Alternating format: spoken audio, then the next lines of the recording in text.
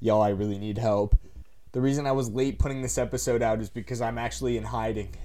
Ever since I put out the episode on Tuesday with that bit about Mac Jones being in St. Louis, I've been getting all these crazy messages from Bill Belichick and Robert Kraft. I think they're on the way here. I'm getting really scared, guys. They said they're going to make me play receiver for the Patriots. And I'm not even going to get paid either. What was that? Oh God, they're here! He is someone to watch. I'm right here, right now. And that is interesting.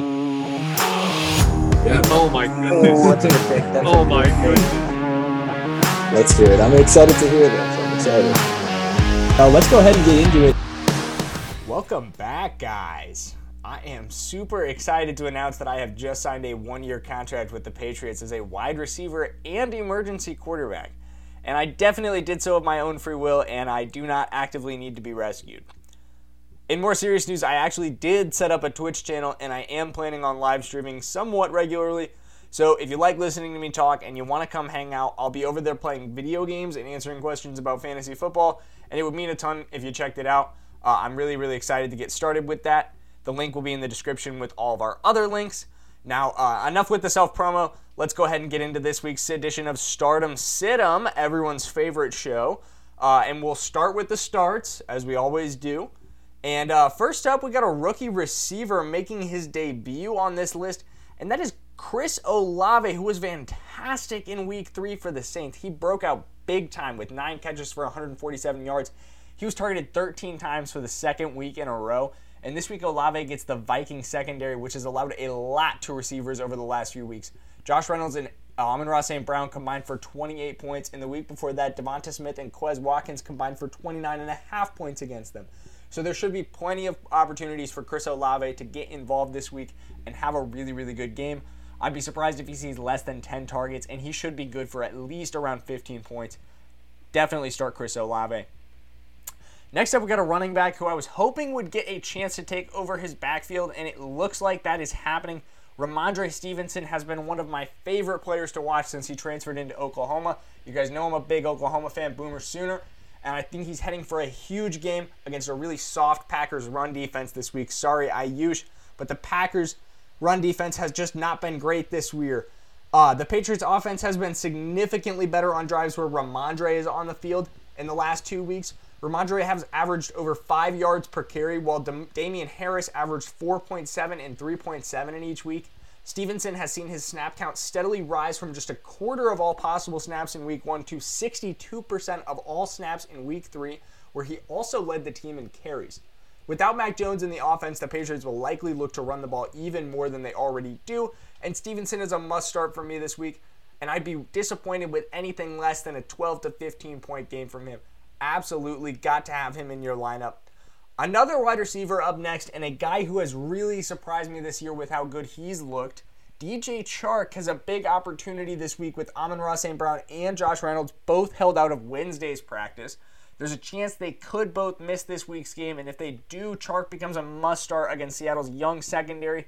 They allowed a combined 30 points to Jerry Jeudy and Courtland Sutton in Week 1, despite the Broncos scoring just 1 touchdown through the air in that game. The Lions are airing it out. Jared Goff is averaging 37 pass attempts per game, which is 11th in the league. And if they don't have either Brown or Reynolds available, Chark will absorb a ton of those targets. Honorable mention to Jamal Williams, who is also a major start this week against that Seattle defense. Sorry I made a TikTok joke about 0 running back managers getting stuck with you, but now that Swift is out, Williams is absolutely a great flex play.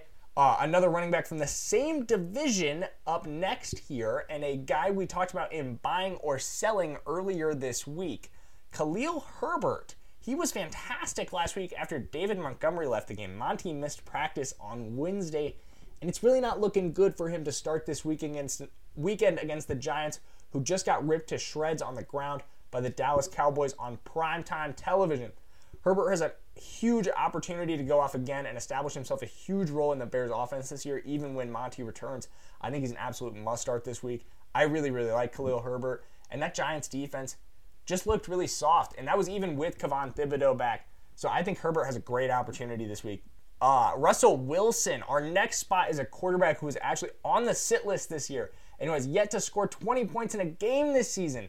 This week, The Broncos play the Raiders, and I think he's a must-start. Russell Wilson, the Raiders have allowed 20 points to every quarterback they've faced this season, and they're allowing 267 yards per game through the air. Wilson and the Broncos offense should probably be able to get back on track this week against them. I really, really hope so. They just have not looked great under Nathaniel Hackett, who I didn't really love that hire, and it's just kind of showing why. He just doesn't have any head coaching experience, and I did like the idea of bringing in someone to help him manage decisions. I know it's kind of embarrassing to have to do that, but I think it's a smart move.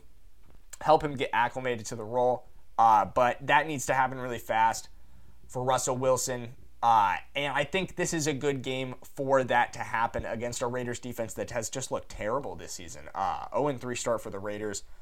Probably going to be 0-4 after this Broncos game. Next up, we got another quarterback with a new team. Marcus Mariota. He has been surprisingly good with the Falcons this season, and he gets a very favorable matchup this week. The Browns will likely be without their best pass rusher, Myles Garrett, who was unfortunately involved in a single car accident this weekend. Most importantly, Garrett didn't suffer any life-threatening injuries, and nobody else was harmed in the accident. But unfortunately, even with Garrett in the lineup, the Browns defense has struggled at times this season, letting Joe Flacco look like an all-pro quarterback. Every QB they faced has scored at least 12 points, and I think Mariota clears that bar easily. He should be headed for a 20-plus point performance this week. Drake London is also a start this week, as the Browns safeties have allowed a few big plays already this year, and he has been the go-to target for Mariota. Next up, let's talk tight ends. And first up, we got a guy that came up during buying or selling last week, Tyler Conklin. He is a start against the Steelers this week with Zach Wilson back in the lineup. Robert Saleh has done a great job of scheming Conklin up as a safety valve, and he's seen at least 7 targets in each of the Jets' first 3 games. The Steelers, meanwhile, have struggled to defend tight ends this season and allowed a solid outing to Hayden Hurst in Week 1 and a really, really great game to David Njoku in Week 3. Zach Wilson will be under regular pressure and will likely be looking Conklin's way a lot on Sunday. Like I said, the way they've been using Tyler Conklin, he's just getting a few yards out and he's wide open. So when you're under pressure, it's kind of the same way we've talked about them using Breece Hall. They like to open up these safety valve options because they know the offensive line just can't really hold up for very long, so they need to have passing options so they can keep moving the ball down the field. Conklin and Breece Hall are guys that can do that for them. I think Conklin can get a lot of volume this week against the Steelers, who love to blitz. So Zach Wilson is going to be under pressure a lot. Next up, we got a tight end who's looking to get going this year and has a very, very favorable matchup on the other side of this game. Pat Freiermuth, he has been off to an up and down start this year. 2 pretty solid fantasy performances and then a really rough one in Week 3. This week, though, he's facing off against a New York Jets team that has struggled against tight ends at times this year. Kind of the exact same story as Tyler Conklin. Freiermuth has been highly targeted this season, but he just needs to start converting on more of those opportunities. Unlike Conklin, he is just not catching as many of his targets. And this game against the Jets is a really, really good opportunity to start doing that. All right, guys, it is time to take a break to thank one of our sponsors. The return of the NFL means it's time to get back to betting on football games. If you're a regular sports gambler like me, you know the importance of making a strategy and sticking to it. And that's where today's sponsor, Alloy Sports, comes in. Alloy Sports is the newest tool you can use to build betting strategies for NFL and NCAA football games. Simply download the Alloy app with our link in the description and you can start combining stats that you feel make a successful team. Alloy will show you up to 10 years, that's right, a whole decade worth of games that fit your strategy and how you would have performed against a few different spread types. When I first got the Alloy app, I was honestly stunned by the results that the builder would give me, and it's really changed the way I bet. I don't place bets unless they fit into the winning strategies I've built with Alloy. When you guys sign up using our link, you really help support this podcast and a great company. Big thanks to Alloy for their support. If you or a loved one struggle with sports gambling or any other type of gambling, please call 1-800-BETS-OFF. You must be 21 or older to gamble. Only valid in states where sports gambling is currently legal. All right, big thanks to our sponsor. Let's get right back to it. Next up, let's get into the sits of the week. 2 at every position, same as always. First up, we've got a wide receiver who hasn't been able to play to his usual form with his new team. Allen Robinson just hasn't developed the chemistry with Matt Stafford just yet, and this is not the week to bet on him to get going. The Rams are facing the 49ers, who have allowed the third lowest fantasy points to wide receivers of all teams in the NFL. Cooper Kupp is definitely still a start, but it's tough to see a world in which Robinson can be productive alongside him this week. Tyler Higbee has also received a lot of attention from Stafford, and he was very efficient last week. So I would steer clear of Allen Robinson this week, but I'm not quite ready to say that you should drop him. I think his role could expand a lot as he becomes more and more comfortable in Sean McVay's offense. Plus, if anything were to happen to Cooper Kupp, he would instantly become a must-start receiver. Hold on to Allen Robinson for now. Next up, we've got a running back, who returned to action in Week 3 and is trying to get more involved in his team's rushing attack. J.K. Dobbins returned last week against the Patriots and played okay on very limited usage, and you might get excited thinking that Dobbins is back and he's fully healthy and ready to go, but this is just not the week to play him. The Ravens are facing the Bills in what should be one of the most entertaining games of the week, if not the most entertaining game of the week. The Ravens have done a surprising amount of their damage through the air this season, and I think the Bills, like the Dolphins, will run rampant on their defense and force them to once again have to pass. The Ravens' defense has been by far the league's worst against the pass, and the Dolphins' game is a lot of the reason for that, but they were also gashed by the Patriots and the Jets for over 300 yards passing each. Dobbins' time will absolutely come, but it's not this week. Next up, we've got a rookie wide receiver who has had some great fantasy weeks this year already. Next week, probably not one of them. Jahan Dotson has been TD prone, which obviously gives him a pretty high ceiling, but this week he and the Commanders face the Dallas Cowboys. Dan Quinn has the Cowboys playing some really, really good defense right now, so I wouldn't bank on a big week from Dotson. Bonus here, you should also sit Logan Thomas in this one, as the Cowboys have totally locked down tight ends. They're allowing 2.3 points per game to tight ends right now, and you do not want to bank on Thomas to be the guy who breaks that trend. Commanders' offense in general probably isn't going to be great this week in all honesty. Next up, we have a running back who has been surprisingly fantasy effective this year. Clyde Edwards-Helaire has the fourth most fantasy points of all NFL running backs through 3 weeks and has been involved as a receiver and a rusher. However, he faces the league's best defense in terms of limiting fantasy running backs. Tampa has allowed just 9.8 fantasy points per game to backs this year. They've been very stingy with yards on the ground, no back being able to gain more than 80 yards against them so far. I think Edwards-Helaire is absolutely legit. I think Mahomes really does have chemistry with him. I think he's very familiar with that offense, but I think this is just a week to avoid him against a really great Buccaneers defense. Another player who has a very, very, very difficult matchup this week up next, George Kittle. He was back in action last week for the Jimmy Garoppolo-led 49ers, and he played a really solid 91% of the snaps.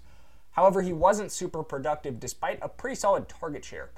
Kittle will eventually get back to himself, but this is a tough week to bet on that happening. The Rams restricted Zach Ertz and Kyle Pitts to just over 10 points combined over the last 2 games, and Raheem Morris's defense has absolutely keyed on tight ends too well to trust George Kittle yet. The next pick is very injury dependent, so you're going to have to pay attention to the news around another player on this guy's team, but we'll get into it. Gerald Everett has gotten a lot of target share for the Chargers over the last few weeks and has a seemingly very favorable matchup against the Texans, but things may not be as simple as they seem. Keenan Allen has missed the last 2 games with a hamstring injury, but has practiced much more this week than last. He was a full practice participant on Wednesday. He's still questionable for Sunday, but it's looking like he's very close to returning, and if he does, things get very complicated for Gerald Everett. Also notable is that the Houston Texans are a borderline top 10 fantasy team against tight ends this year, so maybe not as good of a matchup as it first seems. Let's talk quarterbacks and then let's wrap this thing up. First QB up is a second-year QB who's impressed me a lot at times, but he's probably headed for a pretty rough game this week. Trevor Lawrence. The Jaguars have managed to assemble a really, really solid passing offense this year through him and his top target and one of my top fantasy picks this offseason, Christian Kirk. Lawrence heads to Philadelphia this weekend to face an Eagles defense that is starting to look like one of the best in the league. They throttled the Vikings, limited a high-powered Commanders offense, and held the Lions in check as well. Don't bet on Lawrence to dice up the Eagles on the road this weekend. Last sit of the week, we've got a QB who also struggled against the Eagles and has also yet to clear 20 points yet. In that same club with Russell Wilson, Kirk Cousins and the Vikings are 2-1 under new coach Kevin O'Connell, but it just hasn't happened the way I thought it would. The offense flowed through Justin Jefferson in week 1 and they crushed the Packers, but since then they've struggled to get him as involved. KJ Osborne and Adam Thielen have been the team's leading receivers the last 2 weeks, but they haven't been able to get Cousins going either. Enter a Saints defense that has been solid against the pass, holding Tom Brady and Baker Mayfield to less than 200 yards passing and just 1 touchdown each. If Marcus Lattimore can hold down Justin Jefferson, then it could get really tricky for the Vikings, who are already down their top running back Dalvin Cook, to move the ball at all. Really tough game to trust Cousins in. Thanks for tuning in, guys. Again, I do apologize about us being a little late this week. I know we kind of made a joke about it, but I'm sorry that we missed Thursday Night Football. I hope you guys enjoyed that game. It hasn't happened yet for me, but I bet it was a really good one. Tua was cleared to play, so the Dolphins should be looking to pass a lot against a Bengals team that's looking to end the Dolphins' unbeaten season and prove that they're still among the league's best. Enjoy that game. Enjoy the rest of this weekend's games. Best of luck in all your fantasy matchups. Take care, y'all. Have a great weekend. He is someone to watch. I'm right here, right now. And that is interesting. Yeah. Oh my goodness. Oh, that's a good pick. That's Oh a my good pick. goodness. Let's do it. I'm excited to hear this. I'm excited. Let's go ahead and get into it.